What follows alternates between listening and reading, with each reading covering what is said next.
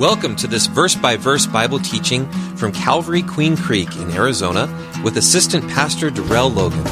We hope you're blessed by listening. Romans 10:17 says, "Faith comes by hearing, and hearing by the Word of God." For more information, please visit calvaryqueencreek.org. Let's go ahead and bow our hearts and continue our worship by studying the Word of God. Oh, Father, we thank you for today. We thank you for who you are and what you are to us. Thank you for your graciousness. Thank you for your mercy. Lord, we thank you for our worship team and all of those on campus tonight who are serving. We thank you, Lord, that Kids Life started up again. And for the people that are here, for those of you who are watching, thank you once again. So, Lord, you're so good, Lord. We just pray that you would touch our hearts, Lord, that you would help to soften our hearts, help us to be receptive to whatever it is you want to speak into our lives. May you mold us and shape us into the image of Jesus. And so, Father, we give this night to you on this campus. We pray that you'll be glorified. I pray for the gift of teaching, that you'll help me, Lord, to rightly divide your word of truth. May I decrease and you increase. We love you, Lord, in Jesus' name. Amen. Amen. So we are in Mark chapter 2, beginning at the 23rd verse, if you want to turn there. And then we'll be going to chapter 3 in Mark up until verse 6. And so the title of tonight's message is The Impossible Mission. The Impossible Mission. Now, a mission is a strongly felt aim, ambition, or calling. It's an important goal or purpose that is accompanied by strong conviction. Or a mission could be an important task or duty that is assigned, allotted, or it is self-imposed. In other words, you make it your own goal. Nobody gave that goal to you. And some of us tonight have personal missions. Some of you who are viewing on live stream, you have personal missions. And maybe your mission personally is to start a career. Maybe your mission or aim is to pay off some type of debt, or especially these days to stay healthy. That may be your goal or your mission right now. But tonight we're going to talk about a mission that is impossible to accomplish. And just to give you a hint, just to throw it out there, it's a mission that God never told us to try to accomplish anyway. So this is not a mission that we're going to talk about that you want to jot down in your notepad or anything that you want to make it your goal. And I don't want to say what it is yet. I don't want to spoil it. But I'm sure those of you in here, we have many Bible scholars in here, you're going to figure it out before we get to the end. But this is a mission, again, that's impossible to accomplish. Now, in Mark chapter 2, beginning at the 23rd verse, it says, "Now it happened that he, that is Jesus, went through the grain fields on the Sabbath. And as they went, his disciples began to pluck the heads of grain." Luke chapter 6, verse 1 says that they ate them, and part of the process was to rub the grain in their hands because they wanted to separate it from the husks, from the waste part that they didn't want to eat. And in verse 24 it says, "And the Pharisees said to Jesus, 'Look, why do they do what is not lawful on the Sabbath?'" And so the Pharisees' question would suggest that they think they know more than Jesus in regard to what's right or wrong. They think they know better than Jesus in regard to what's best for his followers. And now, according to Deuteronomy 23, verses 24 and 25, people were actually allowed to pluck and eat their neighbors' grapes from their vineyards, and to also pluck their standing grain until they were full. But they were not allowed to gather it. So that would be like going to a buffet and you pay your fee and you eat as much as you can while you're there. But then after you eat, you're going to sit there and pack some steaks in your purse or your backpack. No, it didn't allow for that in Deuteronomy 23. No, you eat enough to get full, but don't get you a basket and start plucking a bunch of grapes or grain. And so it was not unlawful as far as what the disciples were doing, but the Pharisees' problem was that the disciples, Jesus' followers, were doing this on the Sabbath. And now the Sabbath, by the way, was instituted by God. It is, of course, a day of rest. And the Israelites, including their families, their servants, even their animals, they were only to work for 6 days and then rest on the seventh day. Because the scriptures tell us that God created the heavens. He created the universe and the earth and everything in them in 6 days. And he rested on the seventh day. And so this Sabbath was to be a sign between the children of Israel and God. It was showed that they were distinct, that they were different from everybody else. They were different from all the other nations around them.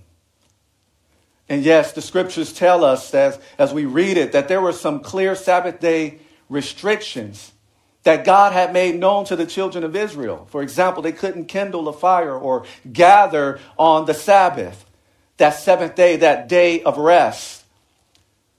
But now the Pharisees, they added to God's law.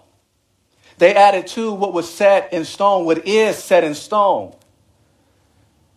Because the Pharisees believed in traditions and they went above and beyond what God had put in the scriptures. So once again, these Pharisees, they thought they knew more than Jesus, who is actually their creator. And the question comes up as I think about the Pharisees in this lesson. The question comes up, have we been putting ourselves in a position of thinking that we know more than Jesus, especially when it comes to other people's lives? Do we think that we know more than him? Do we go above and beyond his word and try to put people in bondage to our traditions of men, and then we pass it off as law, as God inspired? But the scriptures say that we're not to judge another man's servant, as it tells us in Romans chapter 14, verse 4, I believe, if you want to go ahead and write that down and check it out on your own. So we're not to judge another man's servant. And in fact, the disciples were Jesus' servants. And so how can they tell Jesus if his servants are doing a good job or not? Where Jesus, the master, he's the one who sets the standards. Now, continuing in verse 25 in Mark 2, it says, but he, that is Jesus, said to these religious leaders, have you never read what David did when he was in need and hungry while on the run from King Saul? And I'm just filling in that blank. So King David, he was on a run from King Saul, who was trying to kill him, jealous of him. And so King David, he has some guys with him, was hungry. And so Jesus is bringing that story to the Pharisees' attention. Have you never read, verse 26, how he went into the house of God in the days of Abiathar, the high priest, and he ate the showbread, which is not lawful to eat except for the priests. And he also gave some to those who were with him. He gave some to his friends as well. Now, if we look in Matthew chapter 12, we're going to see some blanks filled in here, because more is said in Matthew 12, verses 5 through 7. Because Jesus also adds the following question. He also asked them, have you not read in the law that on the Sabbath, the priests in the temple profane or violate the Sabbath and are blameless? Yet I say to you that in this place there is one greater than the temple. That's Jesus talking about himself. That's a claim to be God. He's saying that he's greater than the temple. And guess what? He didn't blame these priests, criticize these priests for the work they were doing on the Sabbath. But if you had known in Matthew 12:7 what this means, I desire mercy and not sacrifice, you would not have condemned the guiltless. And so to address the issue of his disciples plucking and eating grain on the Sabbath day, what Jesus did was bring up two stories from the scriptures. They're in our Bible as well, and we can read them as well. But he asked the Pharisees if they ever read, first of all, about David and the showbread. And what the showbread was flat circular cakes. Of course, they were made of fine flour, the scriptures tell us, and they were placed in two different piles. So 6 cakes in each pile, and they were put on the table of showbread. And so if you were to walk into the tabernacle and you look to your right, which would have been on the north side of the tabernacle, you would have seen the table of showbread, and you would have seen the showbread in 2 different stacks, 6 on each side. And so every Sabbath day, the scriptures tell us that new showbread, fresh showbread was put out every Sabbath, every rest day, day of rest. And then the old ones that were being replaced were eaten by the priest. They were only for the priest. But yet and still, David and his friends were able to eat the showbread, and they did not get in trouble with God. And we'll talk about why later. But Jesus brought that to their attention. And then he asked them about another scriptural reference. He asked them about the priests. Have you ever read about the priests who prepared and killed animals for a burnt offering on the Sabbath day? It's there in Numbers chapter 28. They didn't violate the Sabbath because this was part of their duty at the temple. And so what Jesus showed them is that they didn't know as much about the Sabbath as they thought. They thought they were experts, but Jesus brings up 2 different references that showed that they weren't great in their understanding as they thought they were. They didn't know as much as Jesus as they thought they did. And in verse 27, it says, and he, that is Jesus, said to them, the Sabbath was made for man, and not man for the Sabbath. So this day of rest was made for man. But the Pharisees, as we see even in today's example, they made this day of rest into a day of bondage, where people felt enslaved by the Sabbath day because they would add their traditions to it above and beyond the word of God. But Colossians chapter 2 tells us this in verses 16 and 17. It says, so let no one judge you in food or in drink or regarding a festival or a new moon or Sabbath. That's what we're talking about right now. And notice what it says in verse 17. They are a shadow of things to come, but the substance, in other words, the reality is of Christ. So what is it saying? Is that Jesus fulfilled even the Sabbath. He fulfilled it. Jesus is our rest, and you've heard me say that more than once. And in the same way as these Pharisees tried to put people, or they did put people in bondage to the Sabbath day, there's people today who would try to make our relationship with Jesus our true rest, our true Sabbath, the one who fulfilled the Sabbath. Some people will make our relationship with him a burdensome one. Oh, it's not just faith. You have to work too in order to be saved. No, works is a product of salvation. It's not how we get saved. But people will make that relationship with Christ one of bondage. They will make him a tough taskmaster. But Jesus says, come unto me, all of you who labor, all of you who are weary. You're tired of these traditions of men. You're tired of this burden of trying to meet the law on your own. You're tired of religion. Come unto me. Have a relationship with me. Rest in me. And he says, I will give you rest. So that true rest is in Jesus. He is the reality of these festivals that we see in the Old Testament. He is the reality of the sacrifices, which are but a shadow of him. The Sabbath day is just a shadow of the reality who is Jesus Christ. And so don't allow anybody to cause you to feel like you have to have this performance-based relationship with Christ. It's based on grace. It's based on love. In fact, somebody did the work and it was him. And we rest in him. We rest in that work. That's what grace is all about. It's something you cannot earn. We don't even deserve it. We can't never pay it off. And so it's unfathomable when we think of the grace of God. Or you're telling me I don't have to pay for this. You're telling me that I don't have to work 20 years for this. You're telling me you took the punishment that I should have received and that if I would just ask for forgiveness, if I would just repent and put my faith in you, then this grace will be applied to me. This salvation will be appropriated to my life. Is that what you're telling me? It sounds too good to be true, but that is the word of God. And guess what? His grace is infinite, and it's infinite because he is an infinite God. And so if infinitude, the fancy word, if God being infinite, in other words, there's no borders for him, in other words. If he's an infinite God, that means that everything else about him is infinite. His love, including his grace, is infinite. It just does not run out.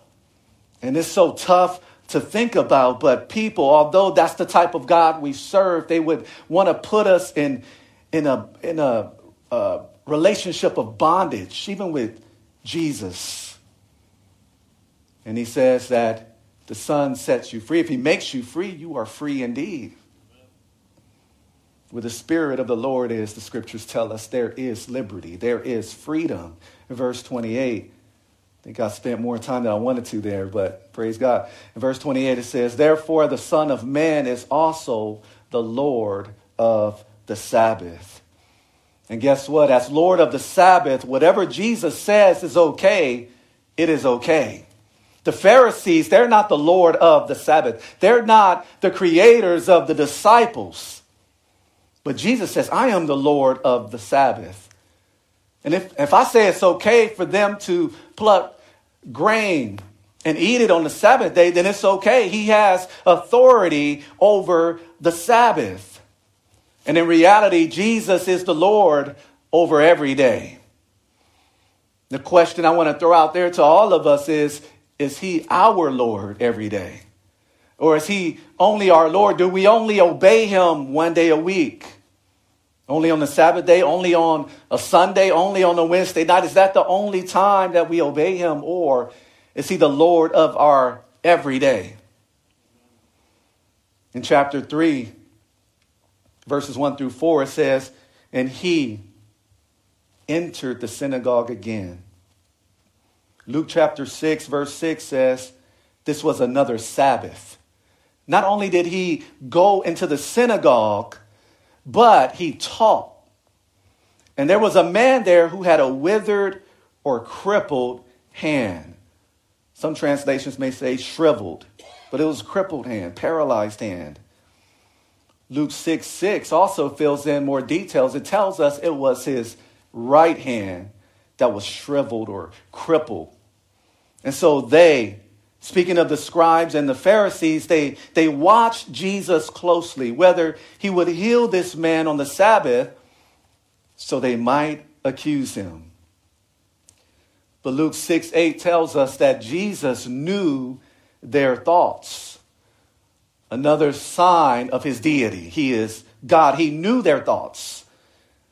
Matthew 12 verses 11. And I'm just going to read part of verse 12 because it's going to fill in more blanks here. It says, then he said to them, what man is there among you who has one sheep? And if it falls into a pit on the Sabbath, will not lay hold of it and lift it out? And then I like this question of how much more value then is a man than a sheep? And he said to the man who had the withered hand, he said, step forward. And then he said to them, is it lawful on the Sabbath to do good or to do evil, to save life or to kill? But they kept silent. That's probably the wisest thing they've done. You can't argue against Jesus. You can't argue against God. You may try to, you're not going to win. Probably the wisest thing they've done here in tonight's lesson. So just speaking of the Sabbath day, to wrap that up, let's summarize as we looked at both of these stories here. Let's summarize what Jesus is actually teaching about the Sabbath. Well, first of all, using David's situation, he taught that human need was more important than keeping a ritual, ceremonial law, and the tradition of men. Human need supersedes or is more important than keeping a ritual or ceremonial law. So that would be like me, if I'm up here administering communion, and then somebody just falls out and start having a seizure. What's more important, for me to continue on reading the scriptures or see about that person who's having a seizure in the hallway or in the aisle? See what I'm saying? So human need was more important than keeping the ritual or the ceremonial law. And the ceremonial laws, of course, those were fulfilled in Christ. So there's no more sacrifices, by the way. Now, this is not talking about the moral law. Because the moral law would be, thou shalt not steal. So you can't say, well, I have a need, so I'm going to steal. No, it does not. Your need does not supersede the moral law. These are ceremonial laws, rituals here. Again, they've been fulfilled in Christ. And then with the case of the scribes and Pharisees, they, again, had the tradition of men on top of it. And so that's one thing Jesus taught about the Sabbath. One thing we should take from what he's teaching. But then we see another lesson here in chapter 3 of Mark. And the lesson about the Sabbath that Jesus gives is that it is always a good time to meet a human need. It's always a good time to do good. It's always a good time to save lives. If someone would save their animal on the Sabbath, why wouldn't they reach out and save and help a human being who is made in the image of God, though it's marred by sin?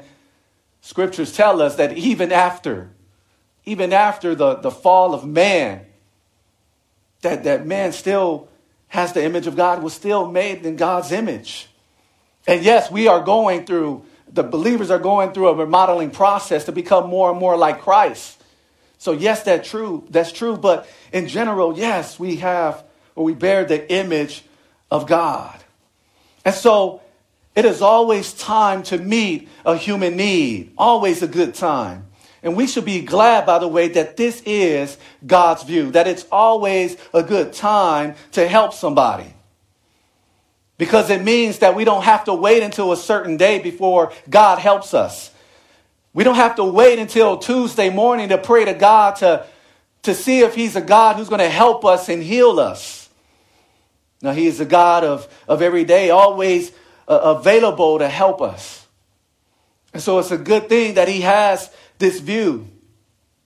In verse 5 in Mark 3, it says, and he had looked around at them with anger. He looked around at these religious leaders with anger, and he was grieved, it tells us, or deeply saddened. And he was angry and saddened by the hardness, the stubbornness, the callousness of their hearts, because they didn't care for this man. And so he said to the man, he turned his attention to this man with this issue with his hand. He said, stretch out your hand. And he stretched it out, and his hand was restored as whole as the other. And so why would Jesus be angry and grieve? It's because the Pharisees did not assign value to whom God assigned value to. They had no compassion, first of all, for the hungry disciples. And they had no compassion for the man with the crippled hand. So God's people, these people are whom he created, people he loves, people he has compassion on. But the religious leaders who knew the scriptures, they had no compassion for the hungry or for the crippled, the people who needed help, all because of the tradition of men. That broke Jesus' heart. He was angry with them. And so we as believers, we need to pray to have God's heart, to place value on whom he places value on, to love whom he loves. And so that's a good prayer. Lord, give me your heart for people, so I'll value people and love people the way you do. And this is a repeat of one of the verses here, but just as a reminder, Matthew 12:7 says, but if you had known what this means, I desire mercy and not sacrifice, you would not have condemned the guiltless. That's what he told them. Have compassion and not just rituals. If you knew what that meant, if you did these things, you would not have condemned the guiltless. And so Jesus, the story tells us, he miraculously restored this man's right hand. And that's a great reminder to us. Because if it was his right hand that was crippled, that means his left hand was working pretty well. And so there was something that was out of balance with this man's body. And so it reminds us that he restores whatever is out of balance in our lives. The question I want to ask you tonight is, what do you have? What is in your life that is crippled? What is in your life that is withered or shriveled up tonight?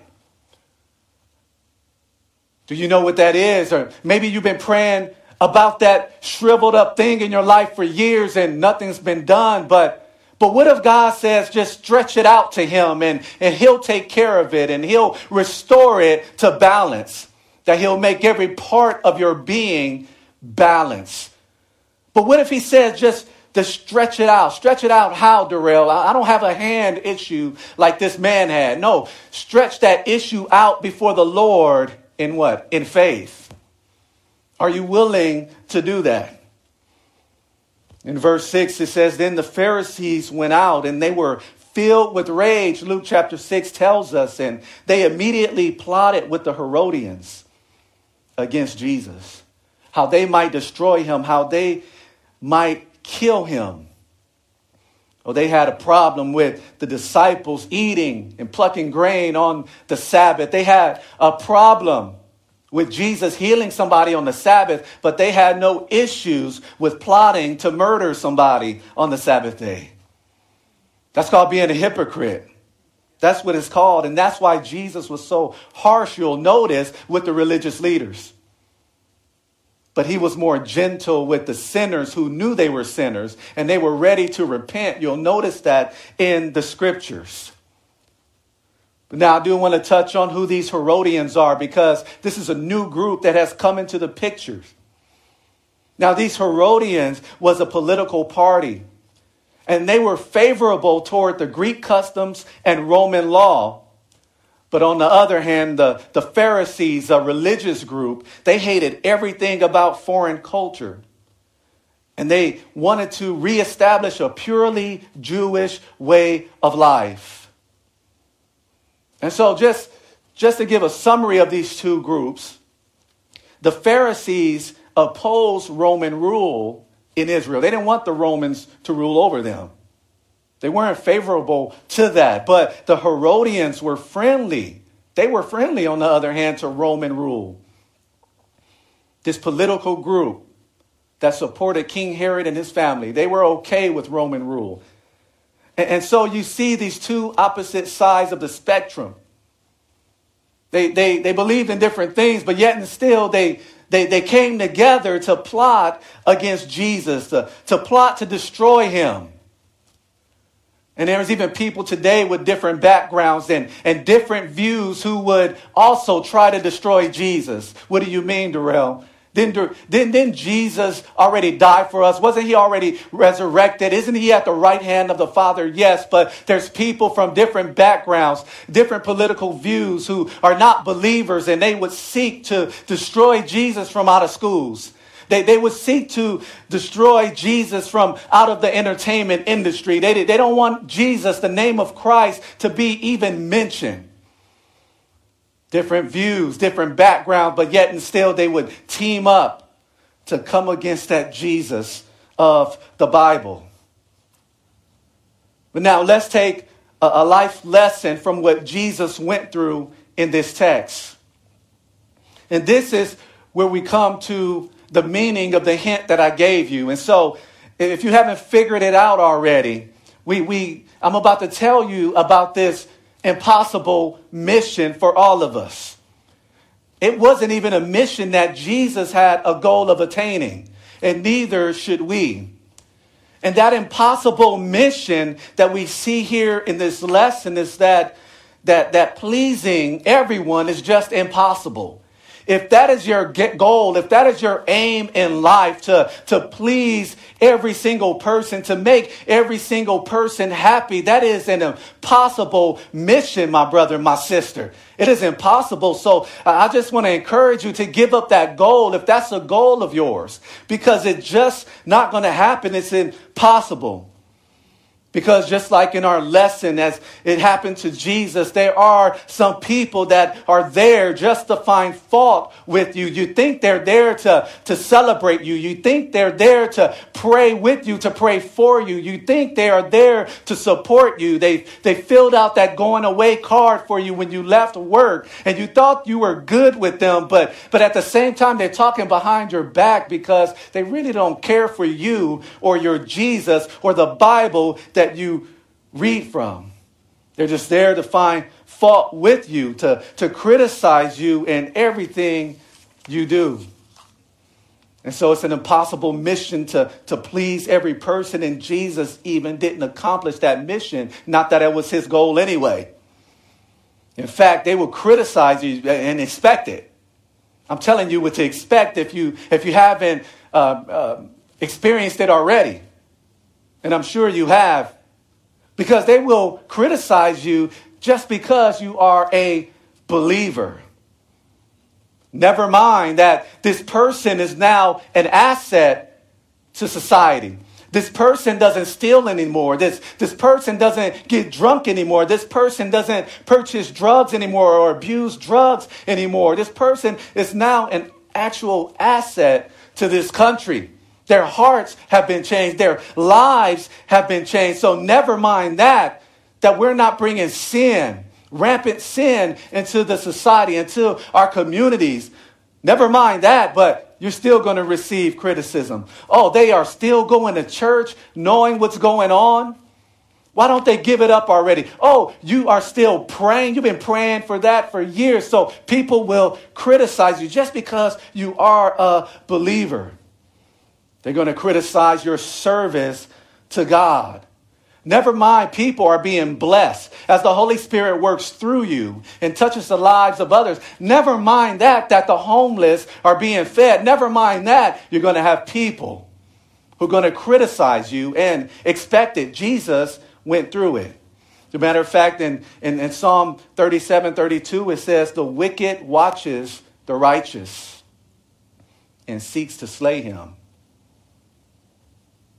See that? The wicked watches the righteous and seeks to slay him.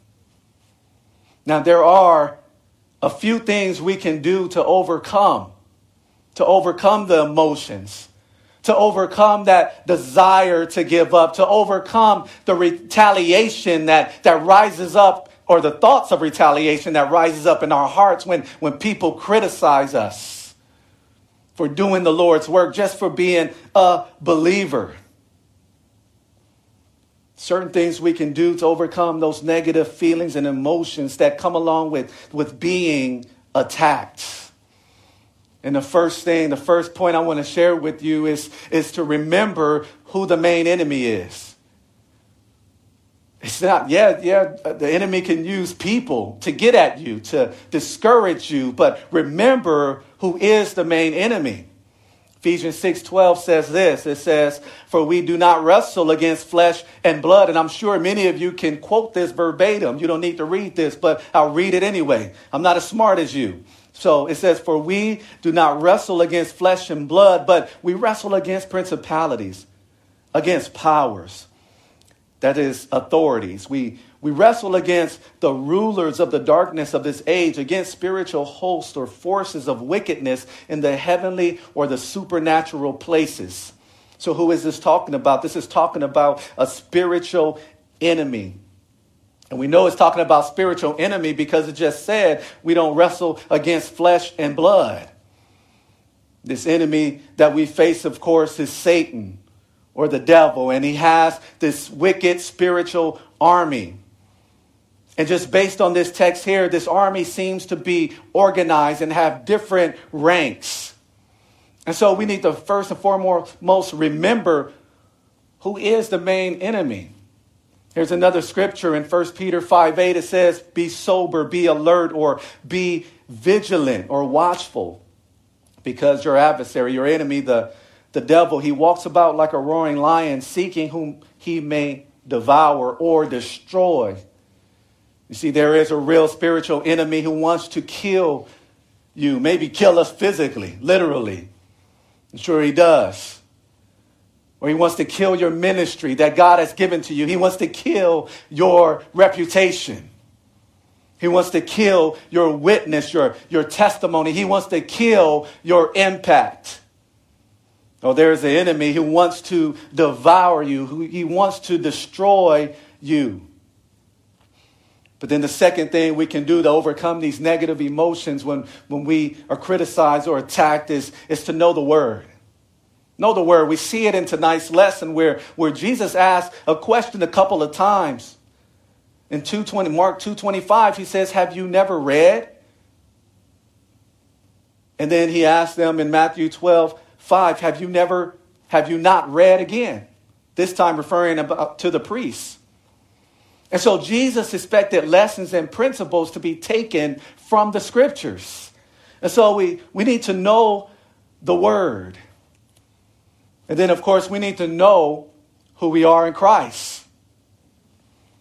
We're going to overcome these negative feelings and emotions, maybe even fear of when people are critical of us. Now, I'm talking about unwarranted criticism, just criticizing you just because you are a Christ lover, because you're a believer and you're doing his work. So know who you are in Christ. Jesus knew who he was. He said in verse 28 in Mark chapter 2, he knew he was the Son of Man. I'm the Lord of the Sabbath. Know who we are. Scriptures tell us that we are washed. The scriptures tell us that we are redeemed. The scriptures tell us that we are children of God, children of the King, that we're kings and priests unto him.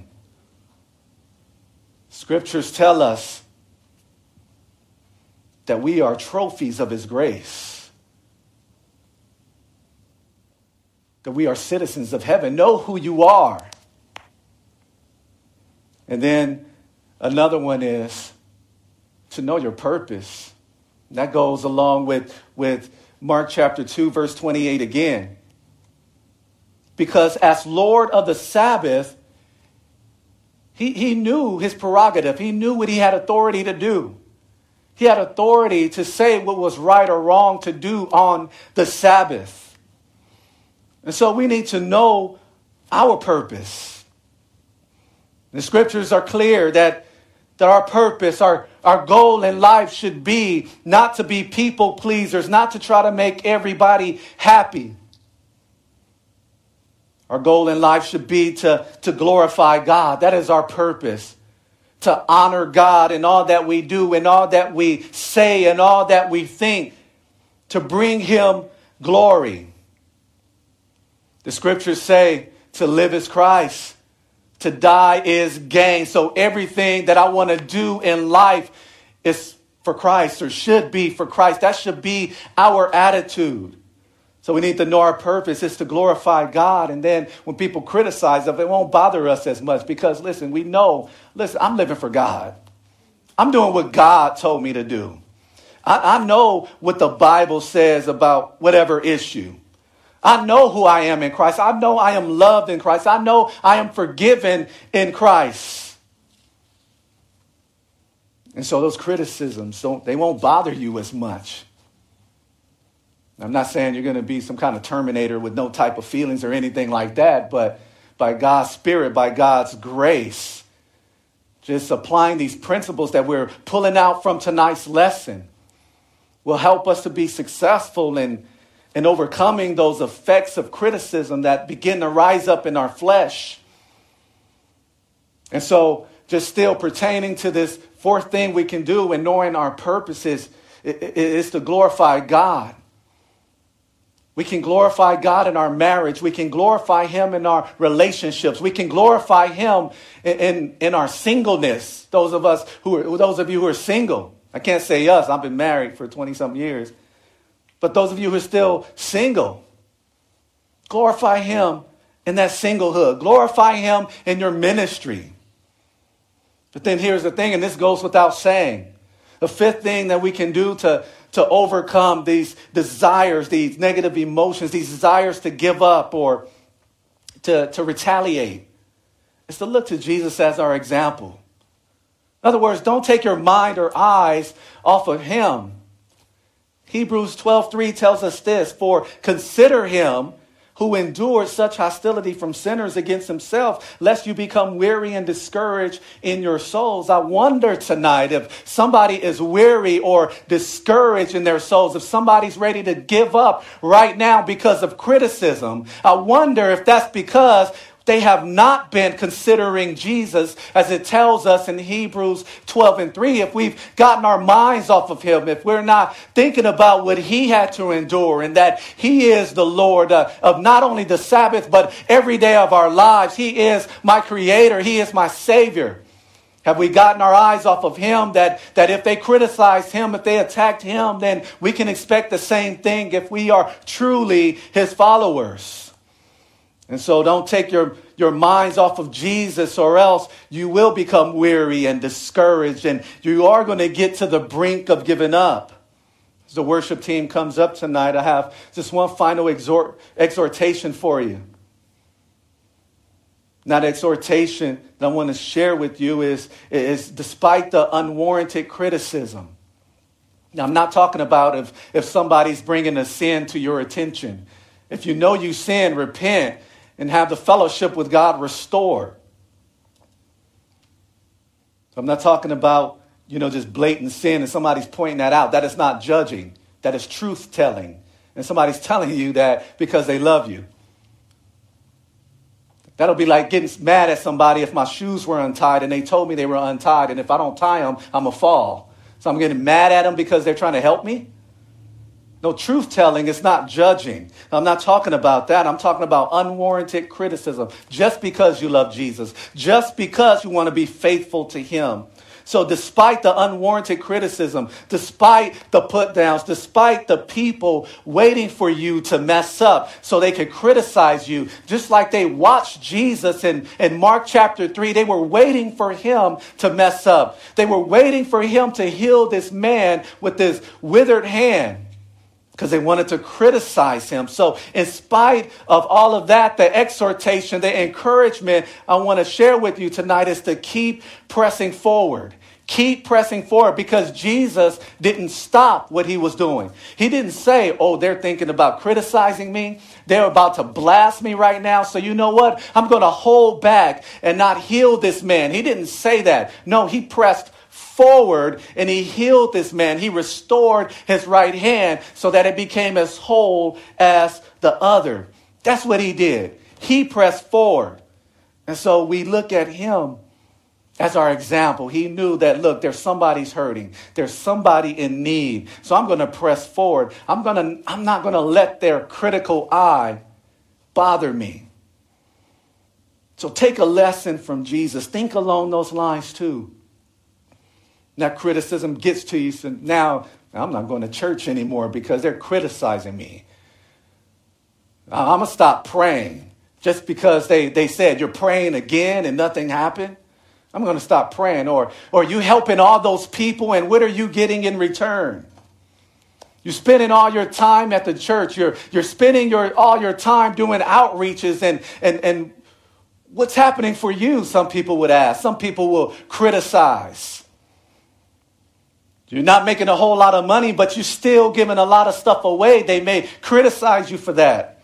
But have the mindset of Jesus. That, look, there's somebody's hurting. God wants to use me to help meet somebody's need, to help be a blessing to someone. So guess what? I'm going to press forward too. That's what I want to leave you with tonight, encourage you with that. So let's pray. Father, we thank you for tonight. Thank you for your word. Thank you for Jesus and the example that he sets for us. Lord, help us to love people even when they don't love us back. Help us to continue to be faithful to you, to do your work, to do your will, even though some criticisms are going to come along with that. Help us, Lord. And help us. Because maybe there's somebody in here tonight, or maybe somebody viewing right now on live stream who allow bitterness to settle in their hearts because of criticism from a family member or someone else. And Father, I just pray that you would dig up and lift up and cast away that bitter root from your child. Help them to focus on you and still love people the way you do, Father. I pray tonight, Father, for anybody who's watching, they're not a believer. I pray for the spiritual blinders to be lifted, that you chip away at the hardness of their hearts. And if you want to pray tonight to receive Jesus, I'll lead you into prayer. But as I mentioned the several weeks before tonight, only do it, only repeat if you mean it. The scriptures tell us to confess with our mouths the Lord Jesus and believe in our hearts that God has raised him from the dead and you will be saved. And yes, I'm talking to you through the live stream right now, through this camera that I'm staring at, but also anybody else in this room. If there's anyone who has not received Christ, you can repeat this prayer after me if you mean it. God, I thank you for the good news. The good news about Jesus Christ. I thank you that you love me so much that you sent Jesus to die for my sins. And I thank you that he's alive because you resurrected him. And I admit I am a sinner. But I ask you to forgive me. And I ask Jesus to come into my life. And I personally make him my Savior and my Lord. And may your Holy Spirit come in and dwell me and help me to live a life that honors you in all of my days and in all of my ways. Thank you for making me your son, your daughter. In Jesus' name, amen. Amen. Continue to keep Pastor Jim and Claudia in prayer. They are on vacation. So I'll just pray for their safe travels. And so he'll come back refreshed, ready to teach the word of God from the book of Acts on Sunday. So again, I'd like to thank all of you for coming out. Thank you for joining us on Facebook Live. May you have a blessed week, and may God use you in a mighty way. Amen. God bless you. Thank you for listening to this teaching from God's Word. If you have any questions, would like to request prayer, or want more information about our church and how you can experience the love and hope of Jesus Christ in your life, please visit calvaryqueencreek.org.